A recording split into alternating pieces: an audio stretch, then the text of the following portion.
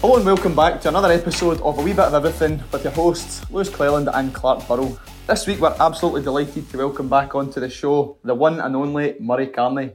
Murray's here joining us today in the Premiership Experience offices in Glasgow, who are our partners of the podcast. The Premiership Experience offer fantastic sports tours within the UK and abroad, providing unforgettable experiences for our young people. And if you haven't already done so, you can check them out on Twitter at Prem Experience, or likewise head on over to their website at www.premiershipexperience.co.uk. And before we get crack on with the main part of the podcast, if you do see us on Instagram at A Wee Bit of Everything Podcast, or at on Twitter at Burrow_Mister, or at ClelandLewis94, be sure to give us a wee like or a retweet to help us grow and get the podcast out there so that others can listen to it as well. I know, he was saying he was rusty. He's definitely been practising it last night. That's what I done in the toilet. He was practising it in the mirror, wasn't he? Still not very good. Cheers. That was a good intro, it's good, man. So today, as Lewis said, Murray's joining the podcast here at the Premiership Experience offices. It's great to have you back to talk about some hot topics, the Olympic Games that have also been on, and kind of the new examination processes that might be upon us very shortly. So looking forward to getting a bit of a chat. As Lewis was saying, we've not recorded for a few weeks, so just kind of bear with us, might be a wee bit rusty. So how's your summer been? It's been really good, yeah. Nothing much changes for me being retired and that, but as you say, we've had the Olympics and the weather's been great after May, so I've been out getting a little bit of golf and a bit of tennis and a bit of cycling. So I was going to say your tan's looking good. It's just that we don't wash up Aberdeen way, It's I know it was like 25 degrees here. What was it up there? 15? Yeah, duffel coat. In fact, a duffel coat weather. Sunbed tan. Sunbed tan. Just one side though. So golf. You're a member at a golf club? Yeah, I play a couple of golf courses. So I try and get out and play or practice each day, and I'm not getting any better because lack of talent probably, but I do really enjoy it, and I meet up with all my old school pals and that's good, and things like that. But no, it's very relaxing, and my wife plays golf as well. She's a really good player, so we get out and we play a bit of competition. Links courses up there that you play? Links in Parkland. Cruden Bay Golf Club is one that I play at. It's always windy, so I used to be 6'3" before I started playing there. It's brutal at times, but lovely condition, and I play at a kind of club, Meldrum House, which is really good. Parkland and that, and it's good. It's full of old farts, old retirees, yeah. So it's get plenty of games in it, and it's in beautiful condition. So. Nice. It's one of those sports you need to really practice it to get. Yeah. Like you can't afford to take a few weeks off. So many shots, so many shots to play, bunker shots, fairway shots. And it's a game that's so frustrating because 3 elements could be really good, and then your putting could go dead. And I've got more putters in my garage than Nick Faldo had. But I mean, it's just unbelievable. But it's enjoyable. I had a shocker before we finished off for the holidays. I sometimes play like every couple of weeks with a woman in my department, and she's brilliant at golf. And I went out and I just I had to go after 9 holes. I was like, that's me. I was just getting so frustrated. I was tired. I was like, I think you need to be in a complete right mind frame for it. And but I was like, that was great. I annoyed at myself for what we actually just continued. That was petulance. That was one. That was an emotional factor having a negative impact on the performance. Definitely. You link that in with your kids, they'll understand that. I think that's embarrassing. I think they'll understand you. Definitely. So Murray, I'd like to ask you then, we're obviously returning to school this week for myself, and Lewis is next week. What advice would you have then for PE teachers listening in who are returning to school over the next week or so, and also as a PT, how did you approach kind of going back after the summer after being off for so long?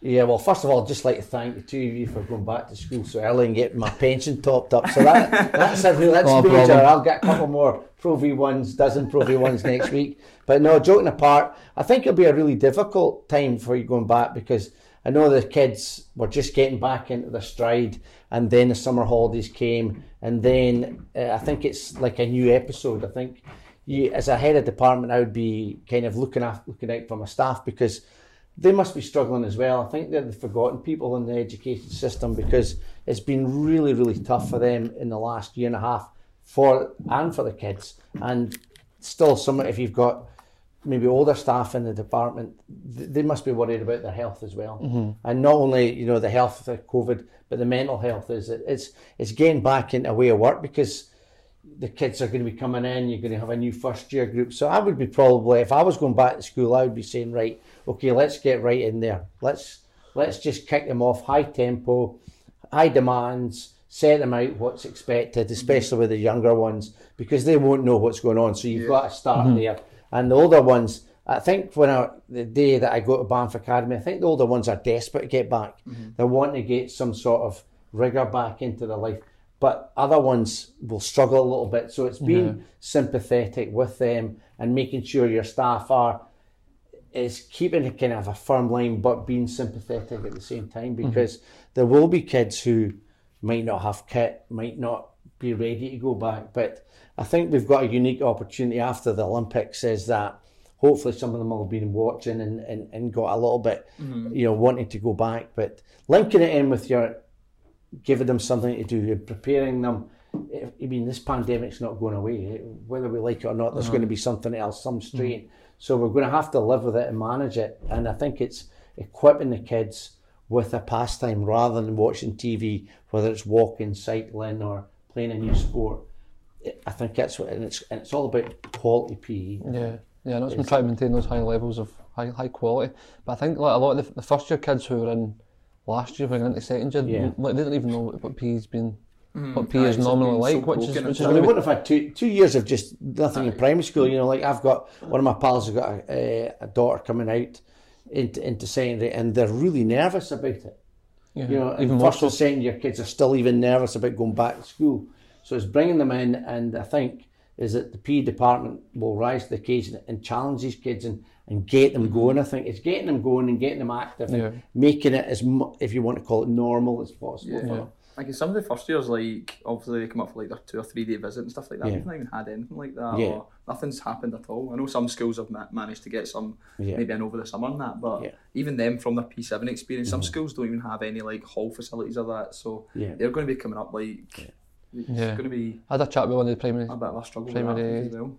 Teachers in the school across the road from me, and they were saying that the primary sevens feel really nervous more than normal. But I think PE's got the role, like through the extracurricular programmes, to ensure that they can meet friends at lunchtime or after school, so that it kind of eases them in and makes them feel more comfortable. I think we've got a unique time because we've got a fresh canvas to come in and really get a hold of these kids and offer them something, as you say, about extracurricular. I think is that, of all the students I worked with this year from Edinburgh University, is that they're desperate to get out and teach because they didn't really get much of a 4th year placement, and they're really desperate to get in, and I'm saying a bit of advice to them, saying, look, well, don't overstretch yourself by doing heaps of clubs, do maybe 1 or 2 really, really well, and maybe if you don't have an expertise in something, still introduce it and get the kids along and give them something new, whether it's, if you've got mountain bikes in school, just getting them out and being able to use them after school or whatever. And so they're dead keen at getting back in. So I feel sorry for those guys, don't you, in 4th year that have literally the majority of their placements has been through a laptop. That's crazy, isn't it? Especially for PE teaching. Some of them got a little bit towards the end, 2 or 3 weeks towards the end, and a lot of the departments that I worked with were really good and got them in and did a lot higher revision. And the plus side is that they're better equipped, I think, this year in the certificate side of things, because that was dealt with a lot online and delivered, and they were really inventive with, for the 1st and 2nd year kids, like doing activities that they could do in their home and all that, like a fitness thing that you could embark on, and the uptake, just building it from 3 to 5 to 12 kids and engaging them, that was a bonus, getting them to do that. A lot of them are really talented with IT, so it's it's helping a lot in other ways. 100%. Online learning. It's the way it's going to be as well, isn't it? For a lot of the time, they'll be required to put things on Teams or Google Classroom and that for maybe pupils that are off, and do you know what I mean? So it's helped in ways like that. All the resources are prepared, so they're there. So they can be there and you can refer kids back to it. But I'm still thinking is, right, let's get away from the IT stuff. Let's get them out exercising. Let's show them a value, whether it's walking, cycling or whatever. Most of them will have got a dog during the lockdown. Who hasn't got a dog during the lockdown? So get them out and get them running or whatever with them. But it's just getting something going with them and motivating them. It's because I think now's the time, if we don't hit them early, and not in the sense of hitting them, but if we don't get to them early and get them going, is that that's the time where they're going to be that's where you've got the time to mould them. Yeah, 100%. Unique time. Yeah. I think the online side of it as well. Like, I'm going to set up my classes in Google Classroom again, because it's good for the kind of setting homework tasks and having all those PowerPoints that are all sitting there anyway. Yeah. Even for things like I'd set up my running club onto it, so see, even just for putting out notices to your clubs and things like that as well, rather than trying to do it through bulletins and that, you can just do it directly to the kids and you don't need to bother with. That's a great way. That's a really good way. That's a great point, because everybody thinks about IT, about putting out homework or whatever, but getting them to work with your football team or training today's cancelled or whatever, it's your way. Easier to communicate. Exactly, yeah. How many times do you try and get on, can you come meet me at Friday at break time and all that? Like, and it never gets read out. You don't really need to do that. It's much better, because the kids are used to that as well, the online virtual side of it. No, it's good. Yeah, so kind of maintaining high quality learning experiences then would be a priority for you then? Yeah, I think, well, there's two. You go out and talk there, is that the dilemma that people have had is saying is, well, have we been delivering quality PE? Well, some people say, well, because they've not been able to get changed and get in the state of their minds, etc., is that as long as they've been coming in and the word play comes up quite a lot. And I think we've got to get them back onto line. I'm all for the participation, but it's got to be educational and it's got to be structured and geared towards getting kids, for me, is taking part in physical education throughout their life and seeing the value of it. Yeah. So that rigour has to be brought in sooner rather than later. I'm not saying that some departments haven't done it. I'm sure you guys will have done that. But in certain circumstances, that's all that could be managed in the facilities available or the geographical situation they find themselves in. But I would think as quickly as they can is if the rigour's there, develop it and get there. But getting away from just, some people staff have said I think it's too much play. It's, just getting them out there. The one group's away doing lacrosse, one's doing this. Well, we can still educate them if they're still doing that. We can still get them because they've got the motivation there because they want to play exactly. Then try to find the right moments within. And I think the pandemic has introduced a lot more of the non-traditional games into, like lacrosse or whatever, into it. These activities are only vehicles, I think, through which you get participation. Let's be honest, is that you pick these activities which best suit your staff expertise and most of all your facilities. That's it. You're limited to what you've got. What you've got in your timetable, and timetabling drives, unfortunately, what you're delivering half the time. So you've got to be really imaginative with activities and how you maybe back them or offer choice. But certainly now, with the amount of activities that are available, is that there might be a good time in first year to offer a bit of choice. Is that you could do, maybe if you've got them out in an outside block, is that you maybe do, some people might already do this, is that it might do a hockey or a gymnastics and a dance running together, so that, and the kids, and you move your staff and give the kids a bit of choice. Yeah. And then that way you can say to them, well, you chose to do that. No, they've opted into it. You've opted into it. Give them that, almost like that wee pathway. Exactly, yeah, and then in the specialisation or whatever like that. But there's a lot there, and I think a lot of people have had a lot of time to catch their breath a little bit, to maybe be a bit more inventive and think. There's a lot of good young guys out and women out, PE teachers out there, I see really, really doing a fantastic job. When I go out visiting through the SQA or Edinburgh University, they're absolutely so talented. It's and imaginative, and and the pandemic is, if you look at which teachers probably managed it better, is that we always get thrown a curveball when we come back, like we lose a facility exam time. Well, what do? We just we manage it. We're flexible. You've got an extra 100 kids coming today. What can you? We'll take them. Or we're pretty good that way. And I think is that I think it's a good marketplace to grow the PE department. Yeah, I think we've been really hard done by this year in terms of the restrictions placed. Like inside, we were never inside really the full year, apart from the tail end. But what I heard from a lot of staff is the kids were absolutely never hardly moaned and going out. No, they never. Yeah, which that is commit. The kids are out there. Resilience to show that. It's I've been in Glasgow for 3 days and never had my umbrella down, and so you can imagine they must be rusty by now down here. It's brutal down here, and up in the north is that duffel coats. We allow them duffel coats on. Anything north of Aberdeen is sub-zero temperatures at this time of year, but the Arctic, well, not quite, but yeah. But so I think the kids have got to be congratulated on that as well. And Definitely, and going out and doing that. Definitely. So and I think that's the relationship that PE departments have. We have that kind of, I'm biased here, but we do have a unique way with the kids and our subject lens towards, and they just see it as going out there and getting it there. Yeah. I don't know how the kit issue will go, because I think that's going to be a struggle this year, definitely. Yeah. I think that's going to be a bit of resistance with that. Yeah. But again, I think we just need to go in and just from day dot just get the standards hammered back in and try and... Health and hygiene, do you want to be sitting beside somebody? Well, we did it last year, I said, but you were all like that. Exactly. That'd be the answer. You were all, that was, we thank you for that. And I know we didn't like you being in that situation because we didn't think it was healthy in it, but we appreciate you. We need you to so do put that. Flip it. Right. How good was that? That was tremendous doing that last year. Can't thank you enough for doing that. That was fantastic. We took our hats off to you because we wouldn't have liked that, because when we go out and exercise, we like to come in and change. Yeah. So try and flip it and say, make a positive out of it. Praise them for it. Well, they should be. I mean, who wants to go out there and get sitting in mass and the steam's coming out your joggies? You know what I mean? That's it. I know. It has been. It's not a problem after that. That's it. The maths teacher's problem. Well, they'll soonly manage that. I'm sure they will. They'll be delighted with that. Yeah. So I'm moving on. I like your point there about the kind of first week get back and really hammer the standards again, and I think we do need to be right on it right from the word go. We've got an opportunity here to make sure that we're right at it. If you go in sloppy, I think, if you don't pick up the pace quickly, is that the kids will suss that and they'll take the lead.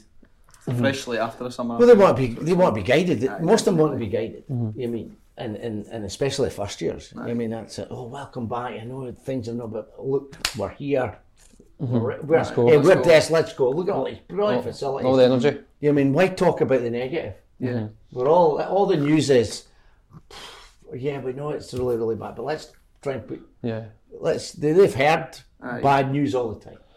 See a PT over the years in terms of the summer holidays now, it's obviously like 6-7 weeks. Yeah. Do you ever feel like it's that long to do forget a lot of stuff in terms of your S4s going to higher?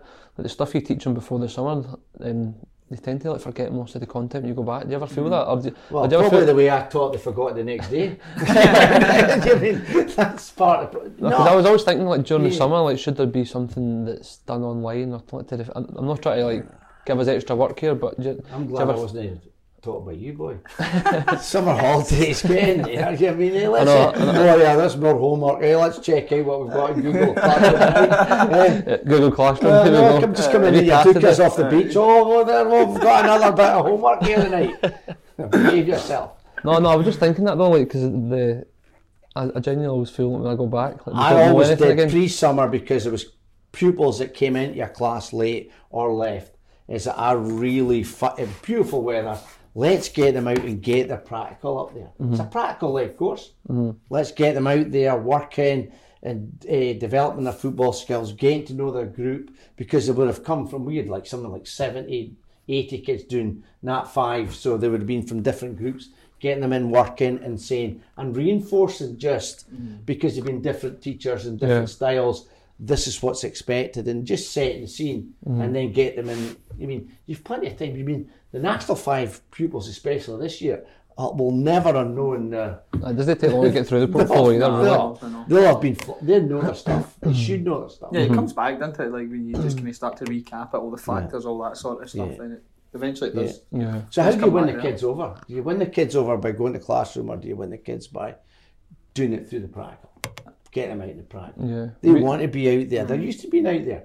Getting them out there, working and that, and seeing, especially with the Olympic team. I mean, I'm even as an old fart sitting there, I'm thinking, God, there's heaps of scenarios coming up here. Yeah, definitely. Definitely. You're in the Olympics. The Dutch riders crashed in Rio. Lying outside, exactly the mental side of things, and and all the Kenny, all of a sudden coming out and maybe throwing a wobbler in there and saying is that his tapering isn't going to be quite right for the Olympics, and then he goes away and wins the gold. That's right. So there's lots of things that you could do it in a massive project as a start. Is right. Who would you choose as being an Olympic athlete? Go away and look at what they do. And the training programs. And the training programs, investigate and do a little presentation on what do you admire and what qualities do you admire, and you could do it.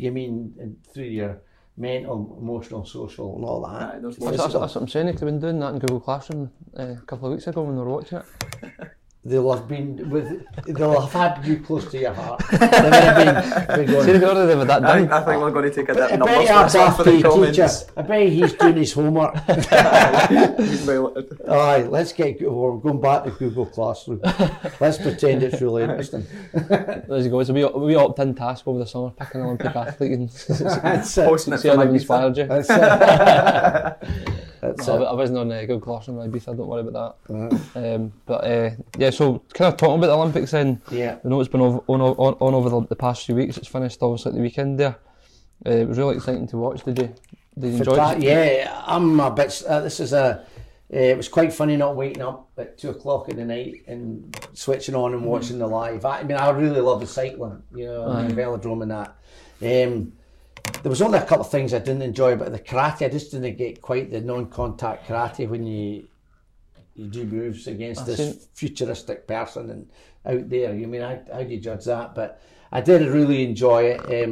Obviously the hockey, I watched a lot of the games and had a look at that, and I did love the athletics, and obviously disappointing. It's always the athletics. The ones that are going to do well bomb it, don't they? Pressure.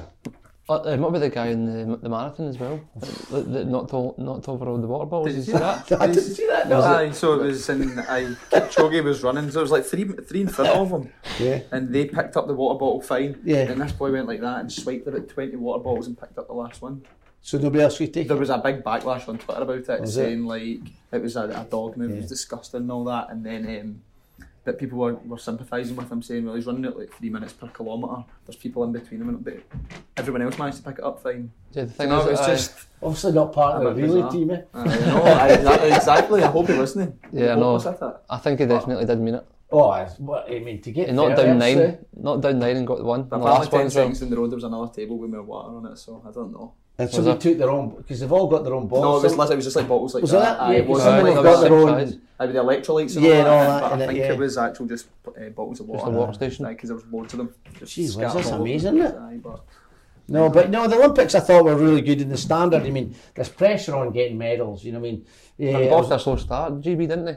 Yeah, it just depends on the programme though. It just depends on when they have the events, and if they're the cycling week 1 or week 2, or the rowing, obviously they get somewhere over £24 million of a budget. So they've lost a coach, is it Gobler or whatever, the really good coach. He left halfway through the programme, so they're really struggling with that. And I just think a lot of young success this year as well. I think the pandemic has allowed people to come out of nowhere. They haven't had competition for 2 years. They had a little bit of the Diamond League, and people won't be showing their hand at that. And all of a sudden, they've come out and said, "Wow." Well, look what they did. The Archibald and Kenny did. They trained against the under-23 cycling team, and they replicated the race, and they absolutely burst. To win like that was an amazing feat. But no, I think it's. Unfortunately, you don't know about. Britain were top of the 4th place table. We had more 4th places than anybody, which must be desperate. 5 years of your life, and you're judged on. Politicians coming out and saying, "Oh well," or people coming out and saying bronze and silver. If your son or daughter had that in the Olympics, you're top 3 at that time. Yeah, and even to go to the Olympics, what an experience! Amazing! Unbelievable! You've been there? I've not been. I've been to Olympic qualifier with the hockey, but I've Commonwealth Games is the closest, and it's unbelievable.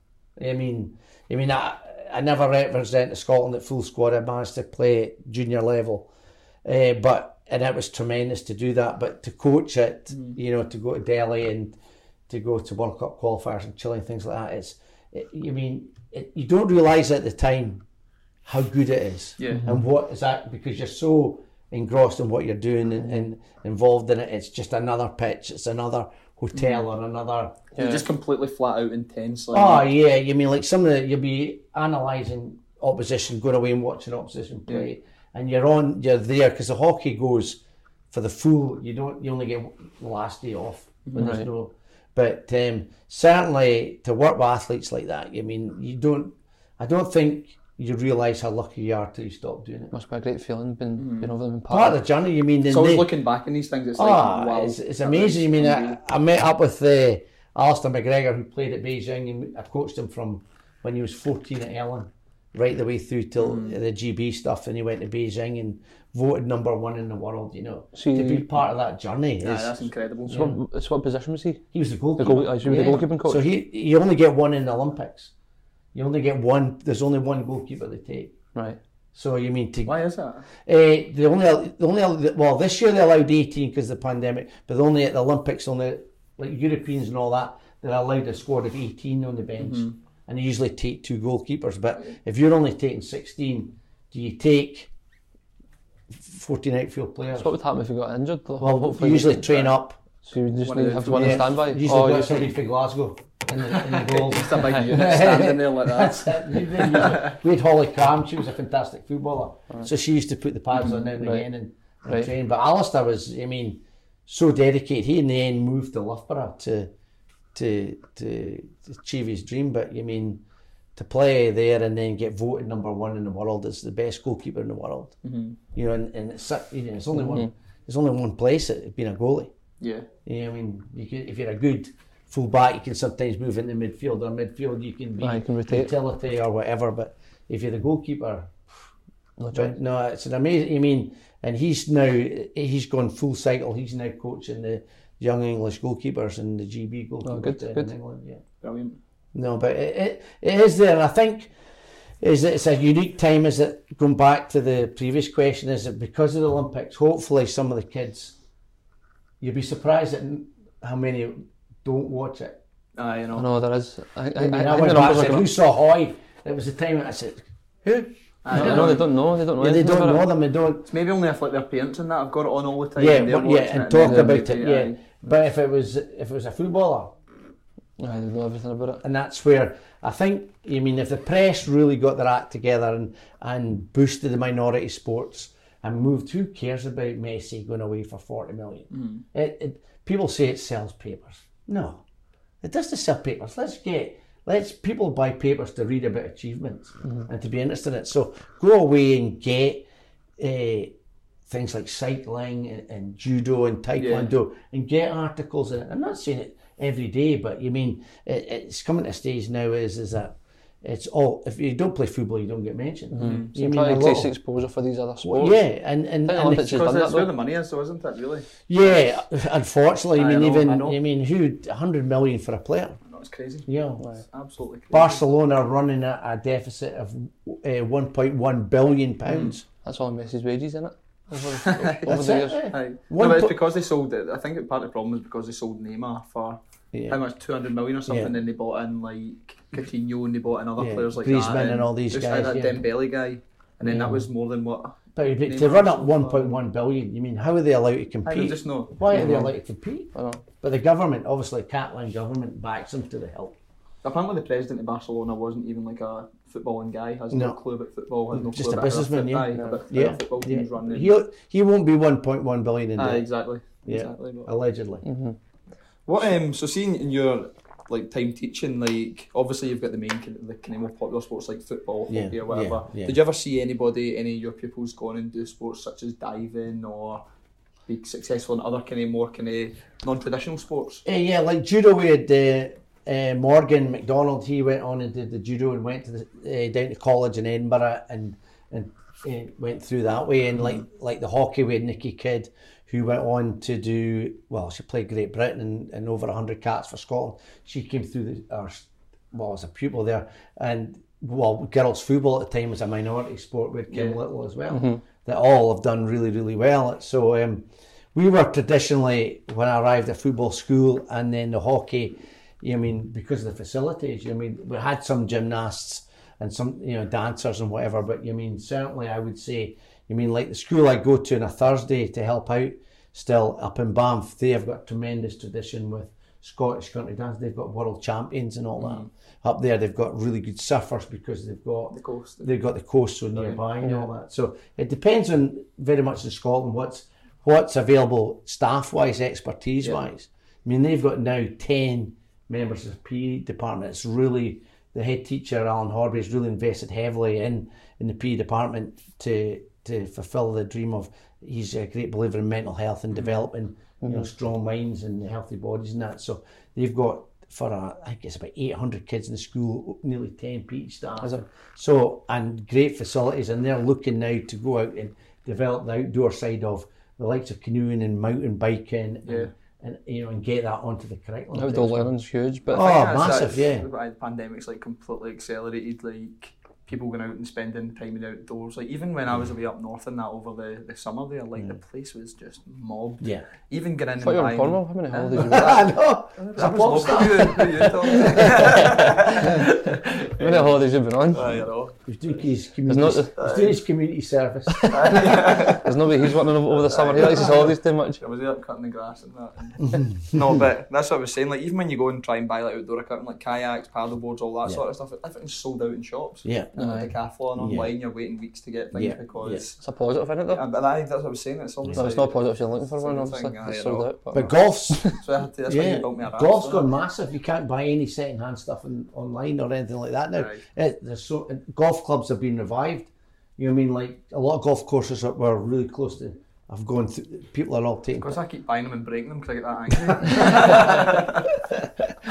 that angry. So in terms of the Olympics, then how can we kind of use this to motivate our learners? Then what do you think we could do? We've talked about it earlier. I mean, with your certificated classes, for sure, is that you've got so many pieces of footage on YouTube, etc., on BBC Sport, and you can do all the mental factors and I mean everybody, so you can promote that through there. Is I think about participation is trying to get activities, as many extracurricular activities, and possibly going round your staff, because in the school is that I would guarantee there might be 2 or 3 staff that take part in activities like might be going to the hills or surfing. Like there's a PE teacher up there at Banff. I didn't know she surfed.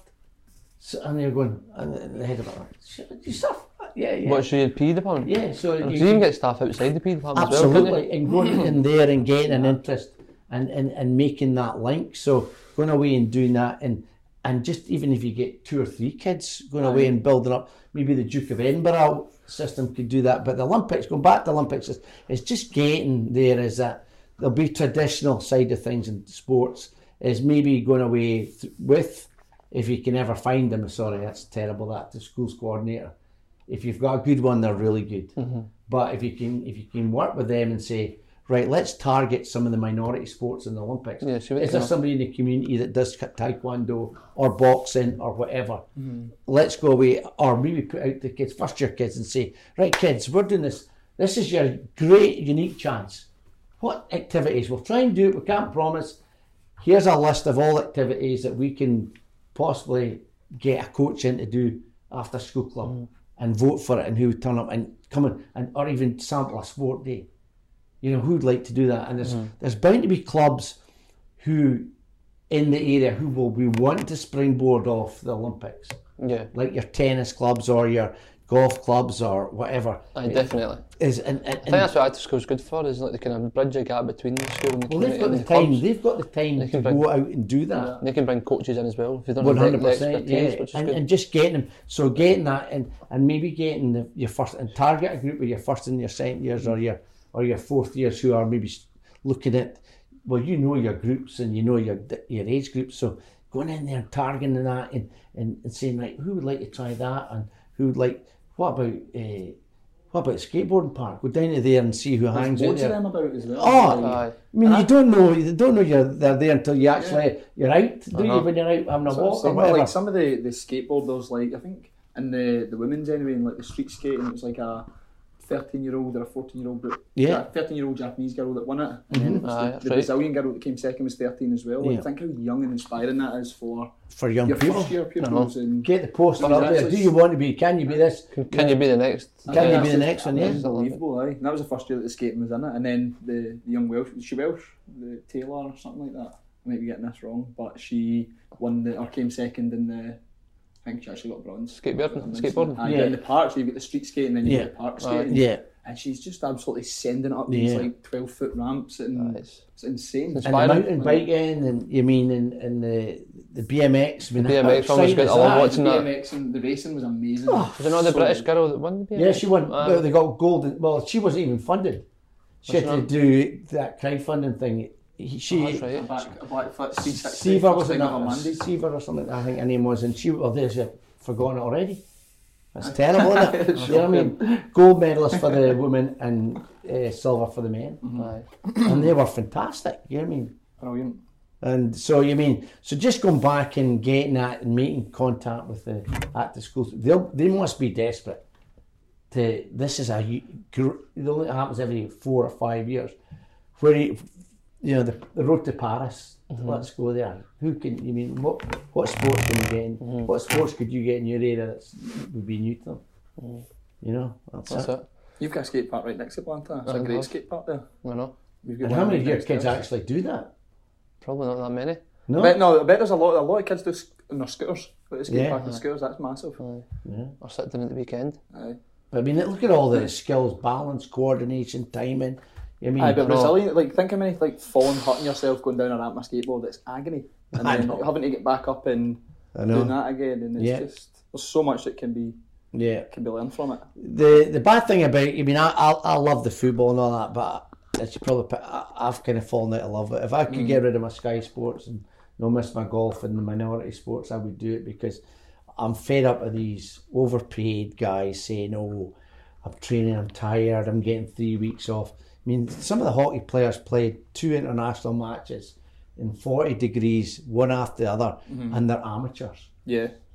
And you look at the Indian women and the skill level they produced in the hockey, miles ahead of footballers. It's fitter. It's the mindset of the footballers, I think. They can't do 3 games in a week. And we need a massive squad.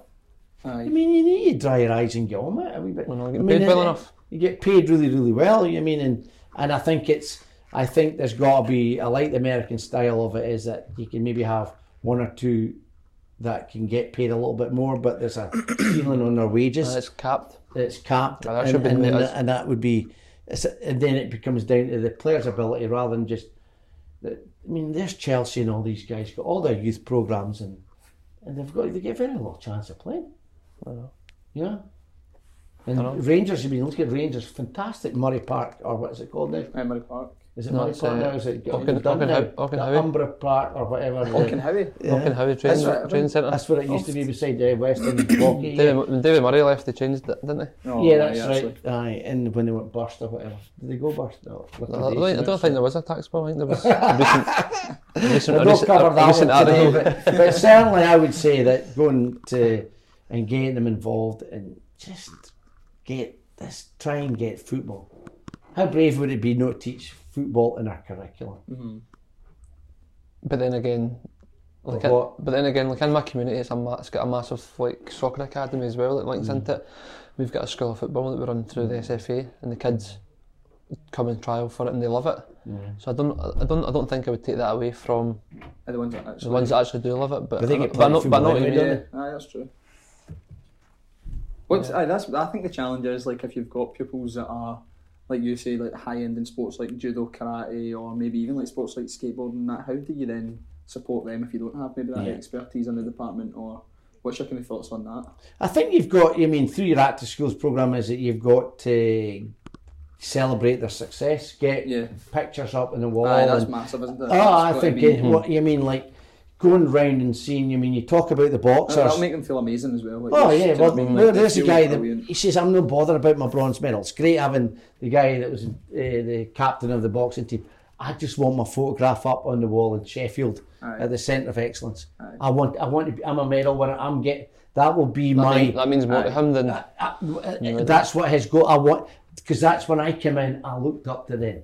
Now you feel recognised. I want it to be. So then there is the kids, if you can set up these other kids, whether it's a Scottish country dancer or a dancer, celebrate the success of there, because the football team got beat 5-0, but we played really well. Well, that's great, but let's get up all these because a lot of these kids are doing, I didn't know this guy did surfing, and he's in the Scottish squad.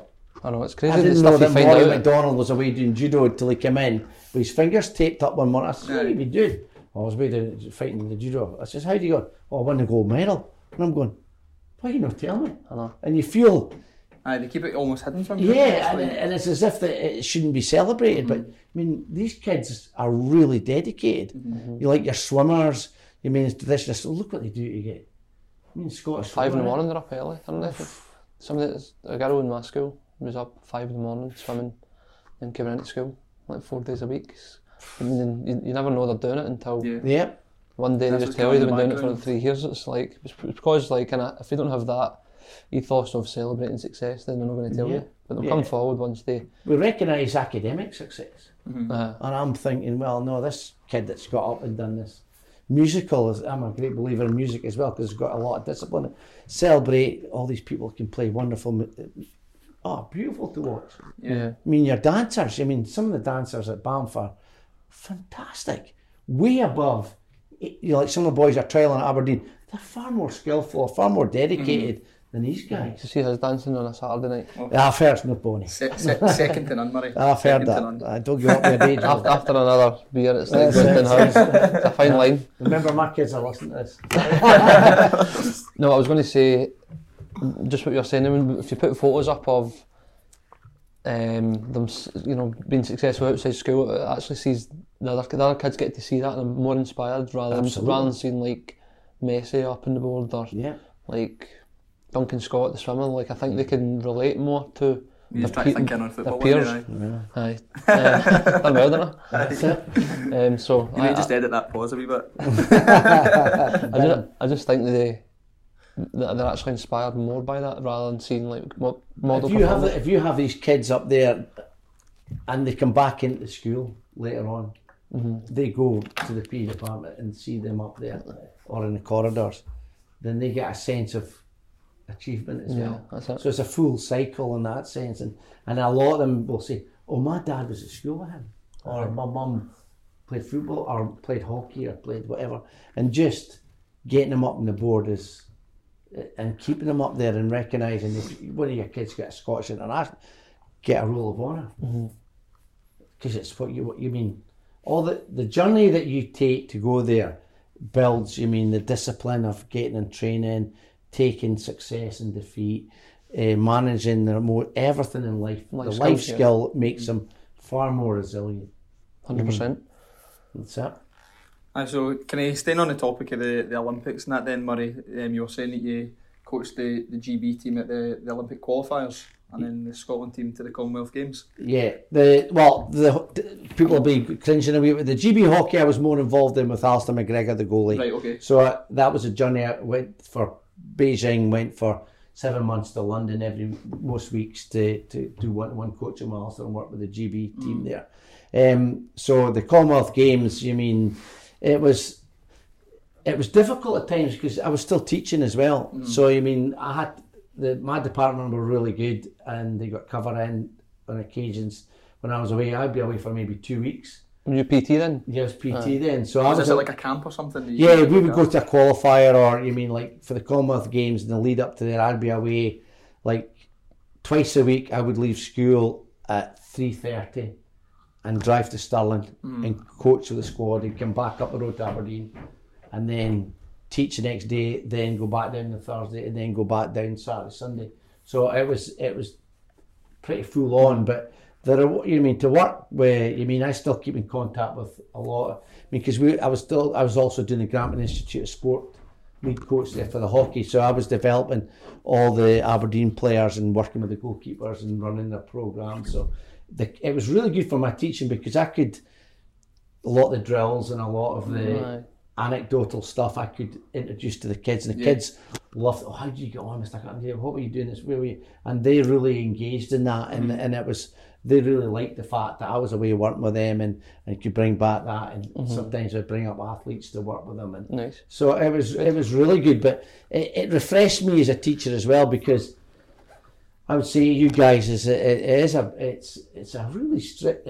I don't like the word stressful. It's demanding. That's what I would say. You're really Tense. You're on the stage 24/7. It's not letting your guard down, but you're there and you want to deliver the same lesson as you did previous to that, and the kids demand that of you. Is that you've got to want to do it, and mixing that, it kind of kept me fresh.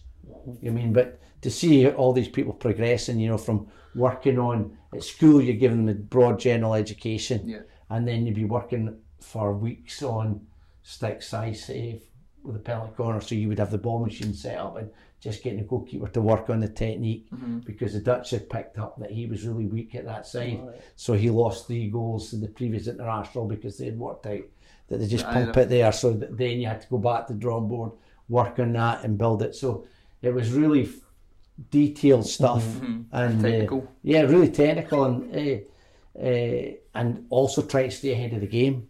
Like reading about it and trying to get the biomechanic stuff and to see how he's most economical and moving across the goal and looking at That's so in depth, isn't it? They're Southampton for their goalkeepers. They've got sensory pads in the goal mouth, right, so they can detect where the goalkeeper, when they're going to set to save a shot, where their weight is, because a lot of the goalkeepers will go out and set really wide, and it's the first thing they do is step and go wide, and then the ball through their legs. What, is this a football team? Football team, and in hockey. Is it? That's incredible. Yeah. So if you like we used to in preparation, like they talk about all the goalkeepers having their book for where the penalties are going. Well, I sat for a week down in England to look at where all the forwards that GB would play in Beijing came into the circle, where they shot, low, high, or whatever, and made up a profile book for the goalkeeper, so that Alistair would know if it's coming in like that, this is where they go. And then looked at other goalkeepers and said, well, where's Vogels, who was the number 1 goalkeeper in the world from Holland? He lost any goals that he lost was through his legs at corners. So you knew that if you're coming into the D and you're shooting against, hit straight at him. Low and hard. So see, like in terms of, would you give the goalkeeper, like you said, you made that book up? Would you give him that, and then he would go? Well, you would speak to him, and they would go away. They like Alistair would do that himself. You know, and that statistics would be available to them. Right. So you would take clips and show them clips of. So if this person's on the ball, and you they'll get a rough idea. It's a lot of information for them, isn't it? It's a lot of information, you know what I mean. But you mean certainly more at penalty corners. Aye. That that certain way that they would set up, with a double castle at the top, or if they have to watch who's moving round, or if they're going to switch it, and obviously coming in the back door, the injector would come in the back door to look for a deflection. He's got to kind of pick all that. There's obviously a lot of preparation because it's massive preparation, and then train as well. Trying to figure that out in real time as well, like how fast paced it is. Well, a ball would go about 80 mile an hour. That's crazy, isn't it? Yeah. Does it? Yeah. At least. Wouldn't you like to be on the other side of that? I think it's just fascinating how they control like they flick it up and then control it down and all that. It's just like, and being able to aerial the ball. So talented. Yeah, amazing skills. Would you say there's more chance in terms of the penalty corner? That's obviously a high chance of scoring a goal. Would you say it's more than a penalty in football? No, I think you've got more of a penalty because you've only got. You mean like them now? They can block it, can't they? You've got the defenders now working, trying to pick up. You've got 4 there, and the postman has to cover there, or does he come out and try and block the shot? And you got would you run out with a guy flicking at you or a woman flicking at you at 70 mile an hour? No. And they've got the knee pads and the face mask. No, I'd be heading halfway lane. I did. I'm out the way. Yeah. So see when you were at the where was the Commonwealth? It was in Delhi. Yeah. So it's like a couple of weeks. So what was it like? Trying to keep the players and stuff focused on everything. Was there any times where you had to be like, listen, we've got a game here, or did they ever get carried away with any other aspects? Or they were really professional. You mean because we would go away to other tournaments, you try to simulate tournaments is that you would train at, say you were playing at 9 o'clock in the morning, you would have to be up at 6, have their breakfast. Get the pitch warm up, so you would kind of simulate all there is. That some days we would deliberately leave a bit late, so as if we'd been caught in a road accident or something like that, so that we arrived late, so they knew that we had a warm-up for the preparation. So you tried to get all that. They were really good. Like when we stayed in the village, is that we shared the tower with Ailey Chick. All the athletes were in there, and the swimmers were above it. So there was the Scotland Tower. So there was a big. We arrived 4 or 5 days earlier to get used to it in the weather and all that. And half the village was still not complete, but it got there in the end. But I mean, just getting them there is that a lot of the women's team had over 70 caps, and so they knew the story. They were so professional. Yeah.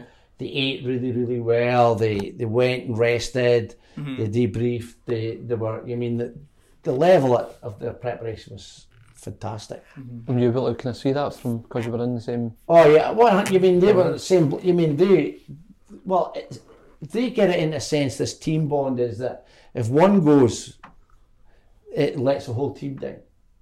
Yeah. So they all got on really, really well. There was 16 people there with the same common purpose, was to play for Scotland and to do as well as they could at the Commonwealth Games. I mean, why would you do it if you were training? These people were working as physios, working as teachers, lawyers.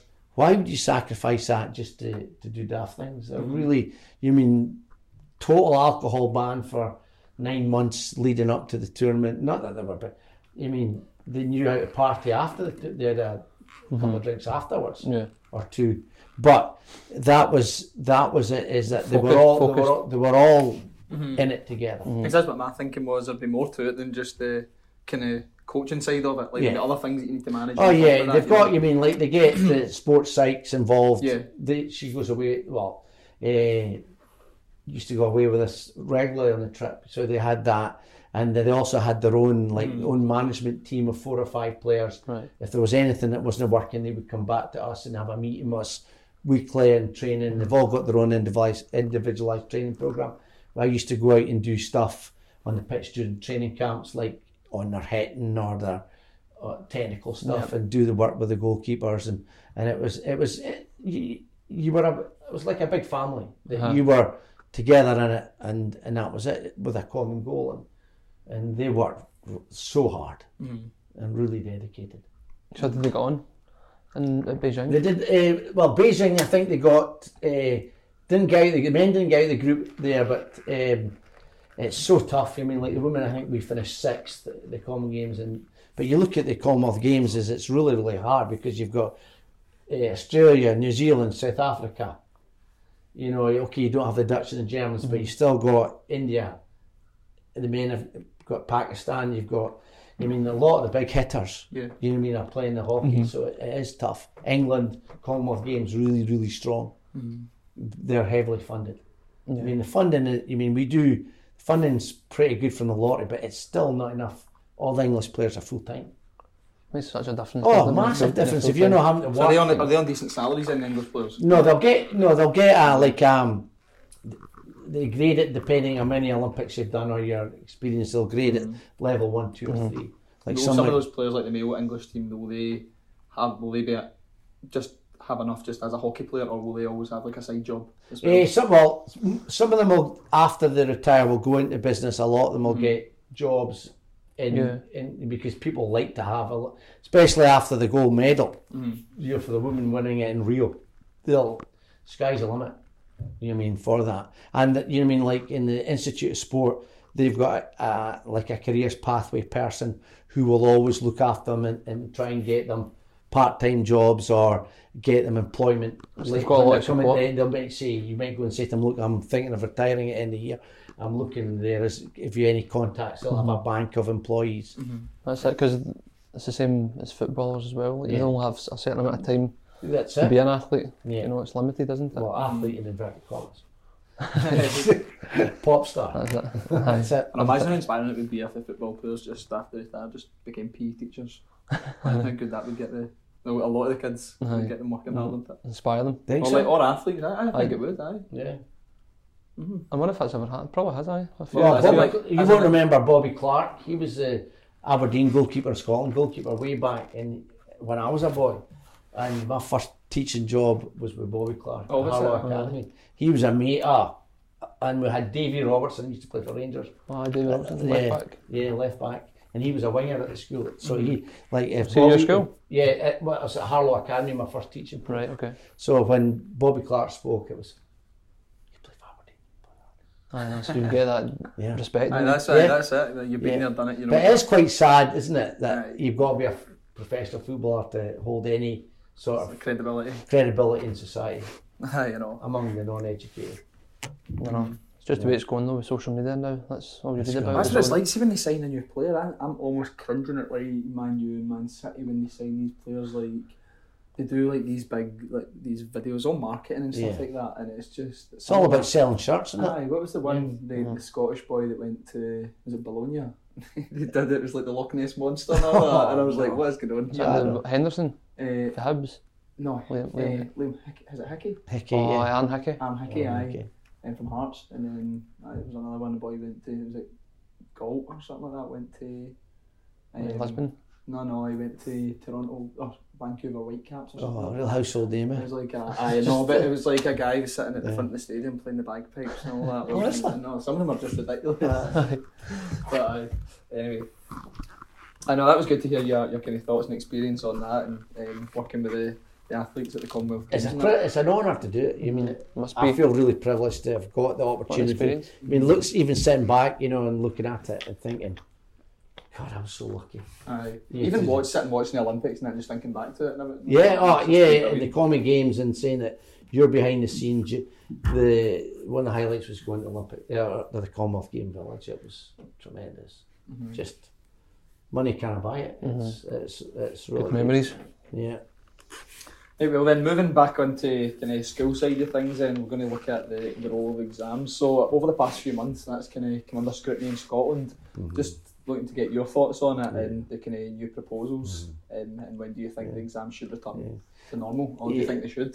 Well, first thing I'd like to say is that I really do feel sorry for a lot of the SQA staff, because they're under directive. This is my only personal view. This is not an SQA or an Edinburgh University point of view. This is my own point of view, because I've worked with a lot of talented people at the SQA, and they are really knowledgeable and have worked, and their hands have been tied up a little bit here. Is that it's been an unfortunate circumstance, and how it's all worked out, it's not been great, but they didn't do it deliberately. It's not been, they haven't gone out to hinder the kids. No, definitely. I mean, I've worked with Linda McLean, who, as you know, is a really talented person and a lovely person, and she would never knowingly do anything that would be... It's been such a crazy set of circumstances, hasn't it? It's the first time it's ever happened.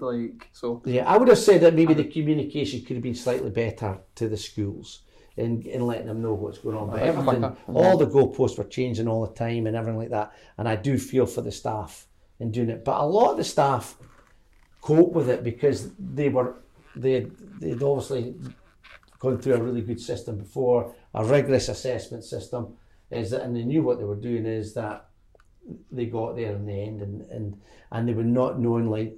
And I think the lessons that we're going to learn is that they've got a new person at Education Scotland, TJ Johnston, who's a really nice person, really hard worker, and she's worked for the SQA, so it's going to bring Education Scotland and the SQA closer together, I think. So, because as you know, with the benchmarks, how do they relate into your NAT 4, NAT 5? I mean, there's a gap there. We were talking about that yesterday. There's a massive, with the assessment tools and the language that they use. So hopefully, it's almost as if they don't talk. Well, they didn't. Well, I don't. Well, I think some of the I couldn't possibly come, but I think you're correct. Because some of the benchmarks and then the factors, it's almost as if they don't really like. Some of them do, but then there's different words in terms of. They could be the exact same. It could be, just make it the same. So the level of attainment. Some of these guys. Drop shots, drop volleys, and short tennis. You're talking about Andy Murray at level 4. I know. You think. Well, so I think I think putting a positive slant on it, which we have to do, is that hopefully we will go into a new era of where the two really speak closely, and that we get a curriculum that flows all the way through. And the kids also should, whether it's a certificate or whether it's, well, what do we do with all that information at the end of third year? I feel like it's just going to vary. Like, so there's just going to be so many variables. I mean, a kid works for 3 years to go to levels, and then it just disappears. And then you start your national 5. National 5. Well, and people are arguing, okay, all the prior learning, all the building blocks will go towards it, but you've got to have a continual flow. So hopefully we can see that, and I don't think the SQA is going to go away for the next 2 or 3 years, because they need something in place. There's a lot of great expertise there of setting, whether is it going to go exams, guys? No, but I think there's going to be an announcement in August, isn't it? About whether we're going back to. Yeah, so it'd be really good to be knowing before you start the course. I would, as a PE teacher, I would like to know now. Yeah. Why can't that decision be made now? I know. Well, I think I've already started teaching my national course just before we finished up, and we changed timetable, so it might not change until the following year.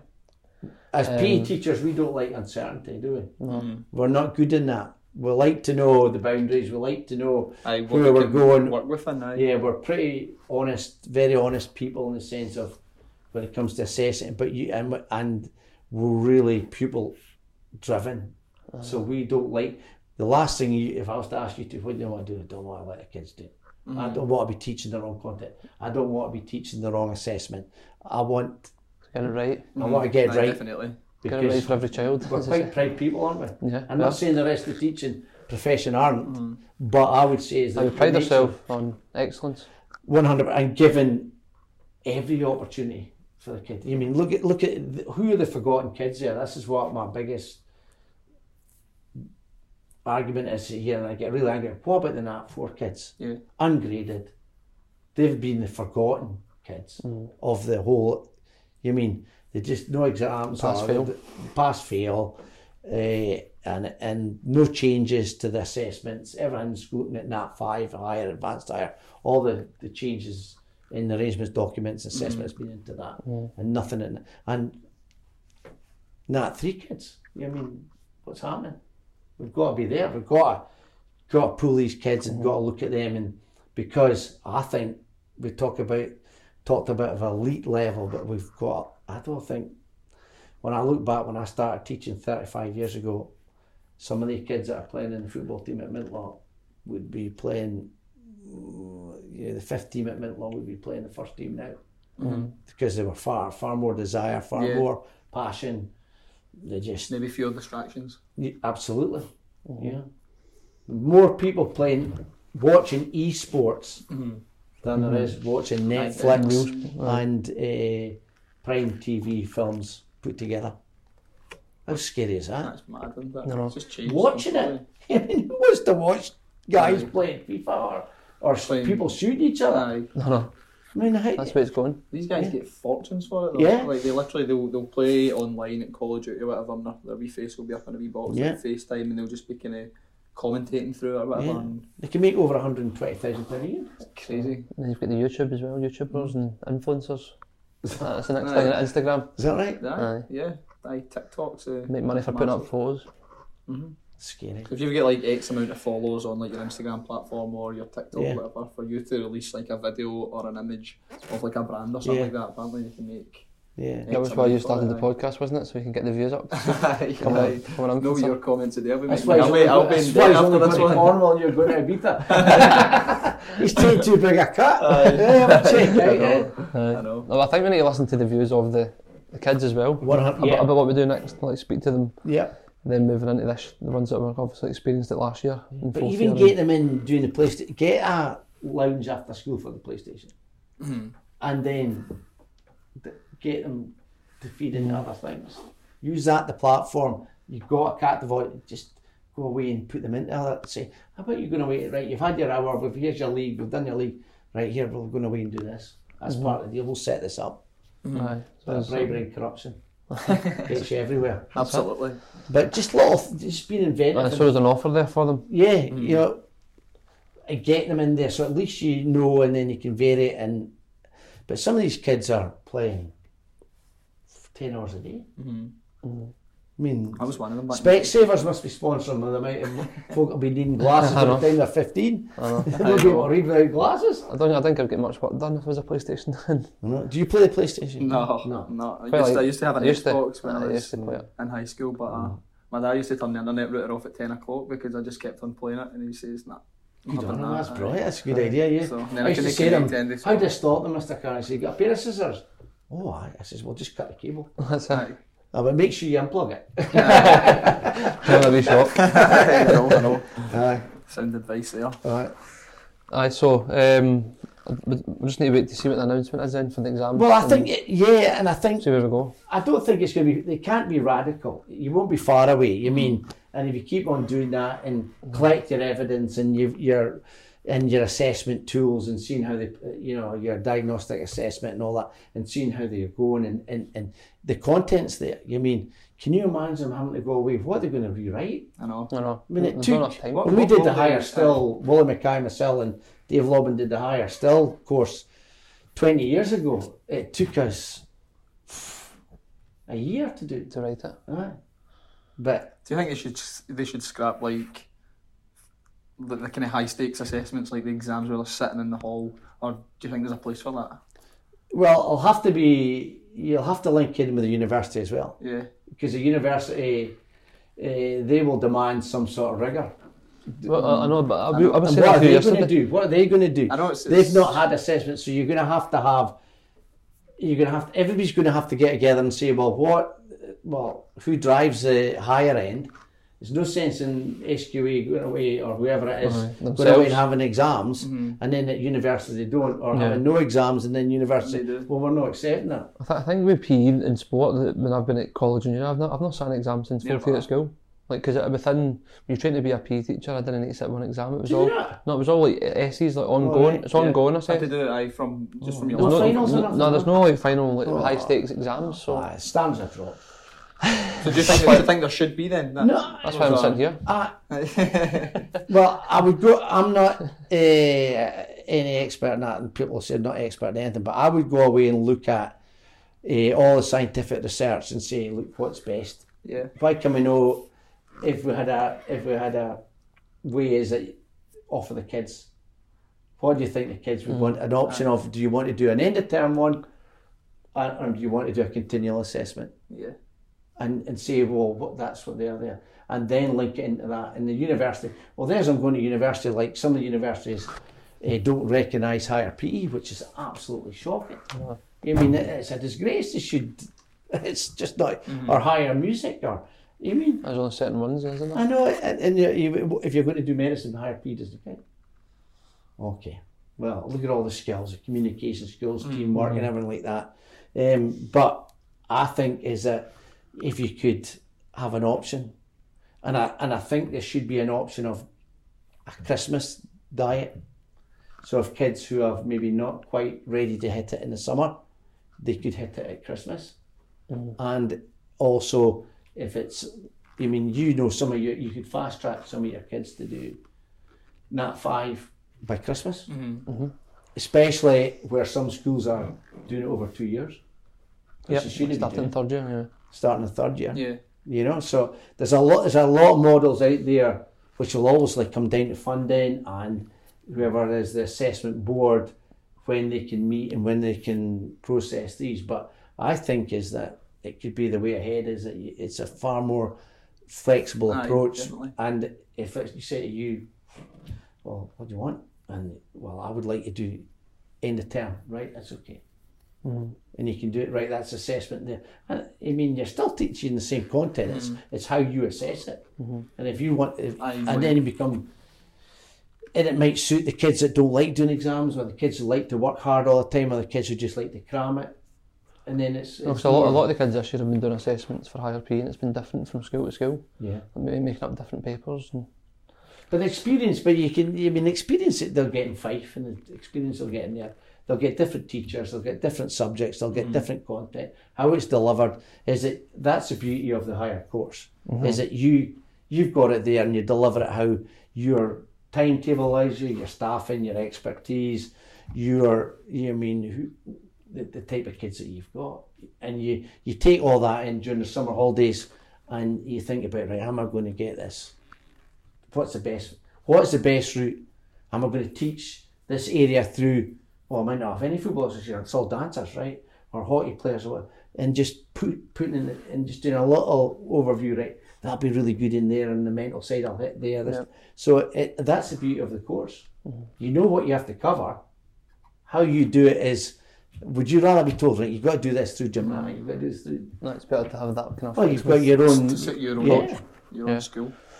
Right, so moving on then, just on to kind of working with talented pupils. At my school, we run a mentoring programme. Oh, I'm looking forward to this bit. For pupils with Who five... is that, you?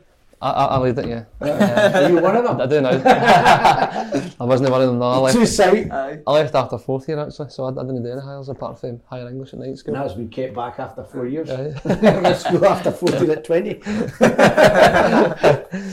So what, if you get any experience of working with, talented pupils, and how can we schools, further support them to achieve, as many A's as possible?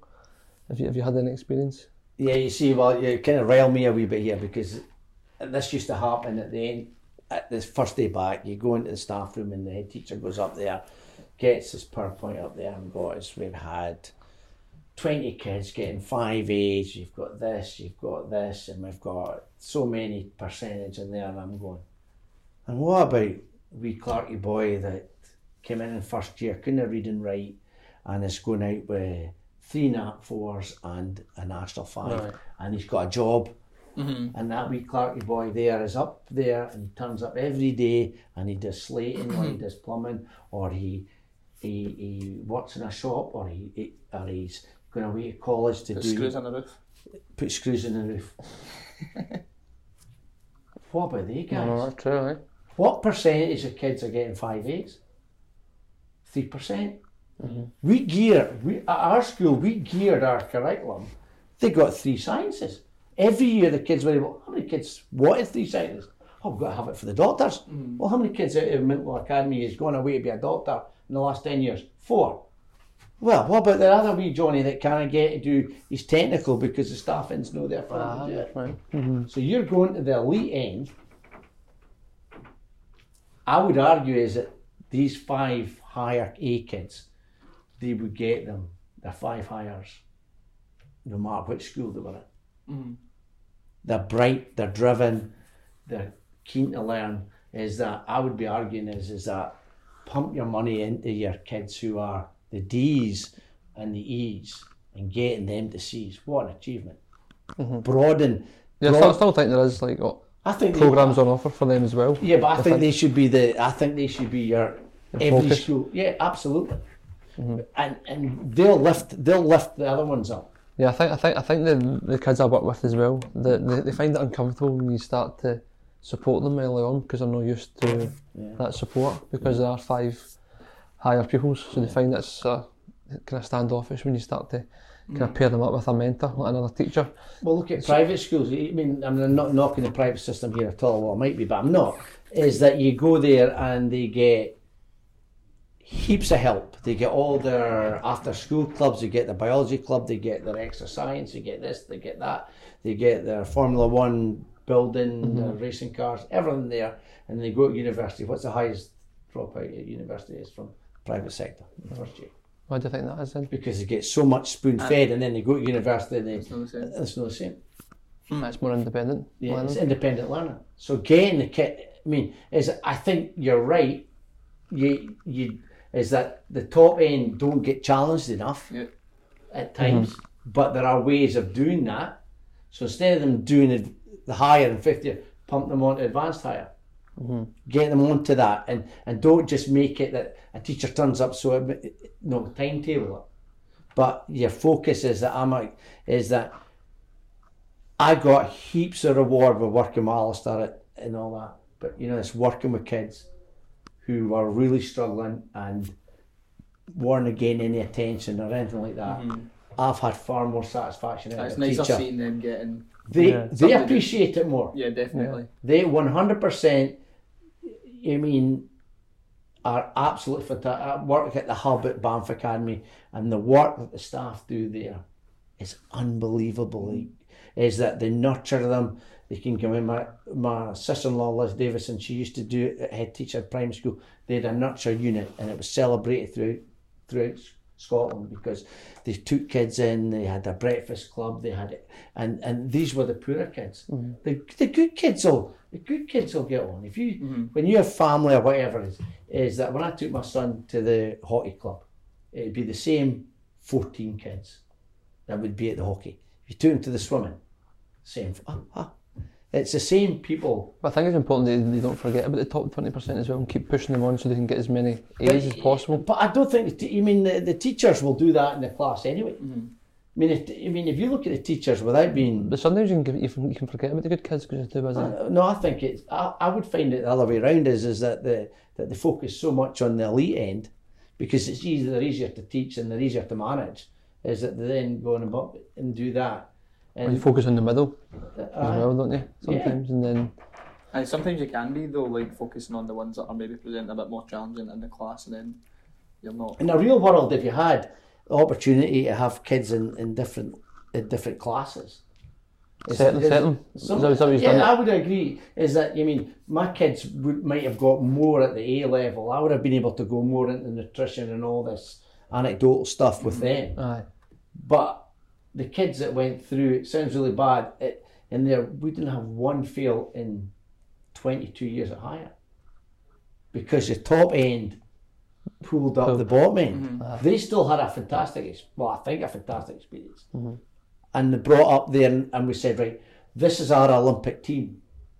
Right, our goal is we're all getting a gold medal, and our gold medal is a pass at the end of this higher, and we're all in together. And the kids, the high flyers, they sat with the kids who were struggling a little bit and taught them and said, look, here, try this from this angle and all this. And they worked. Probably listen to them as well. But the skills that they got for going away to be a doctor is that they could then communicate with other people and understand why people were struggling. A lot of them went on to do, I've now got about 13 or 14 PE teachers throughout Scotland that because of the experience they had through sports leaders and things like that, to do that. That's good. But so I think it maybe it's an area that the schools maybe not stretching them, but I would be saying is that I'm one for the joy that you get for wee Johnny that came back in and said, brilliant, I'm coming back this year and want to get a B. Come in. You can, and then you can hit. Dealers, will you work with wee Clarkie boy here because he's not so good. You know what I mean? Can you and pull him, mentor him? Oh, brilliant. Yeah. And I just think some dropped his teeth there. Look. Kicking his bun. It's kicked the bun. It's kicked the bucket early. That's me.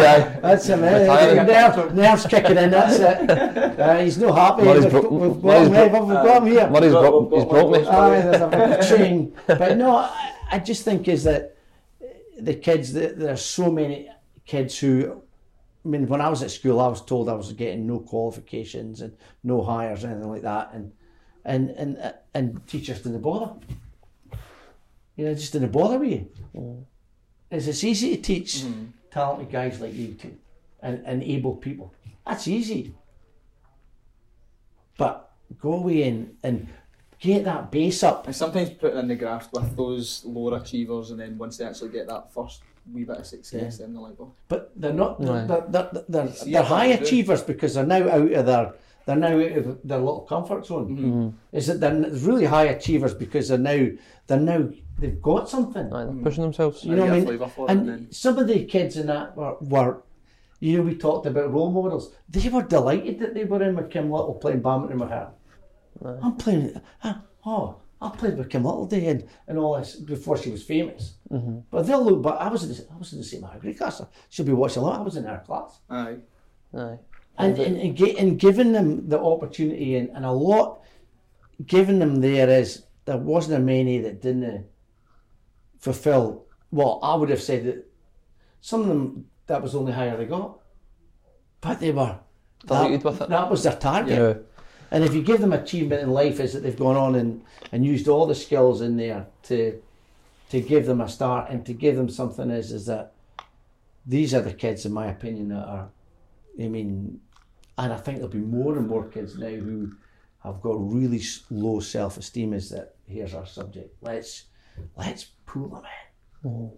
Bring them in. Right, kids, where we're going today? What do you want to try today? I tell you, if we work hard there, how about me going away and going on to YouTube? I've not done anything. Who's got a skateboard? Let's try it. Let's all that. You guys, as a one-off. Mind your helmet. There we go.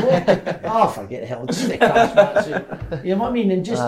And I think you're right. There's more to PE than the A's, isn't there? Or the B's, or the grades. It's what you do. It's how you develop them as people. It can be so exciting, can't it? Like it can be the most exciting subject, but sometimes we can just make it. We're brutal at making it.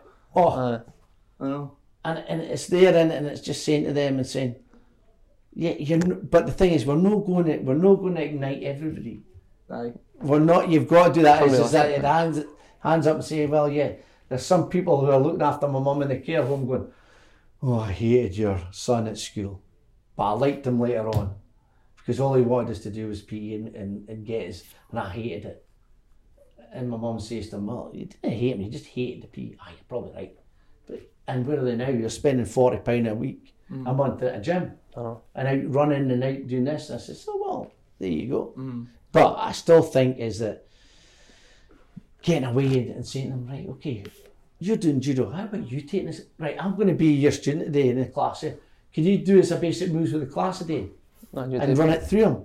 And he could, it's just been a wee bit inventive. Like giving them leadership roles and stuff like that. Oh, yeah. Sports leaders. Good opportunities for them. We kind of tapered to our own, we took away the assessment because it was so exciting. But we put in first aid and put in this and said, well, what would, and I mean, I think it was fantastic. I mean, the kids were able to communicate and everything like that. And kids being able to communicate face to face rather than over an iPhone or a text. And the sports leaders had their own tracksuit tops.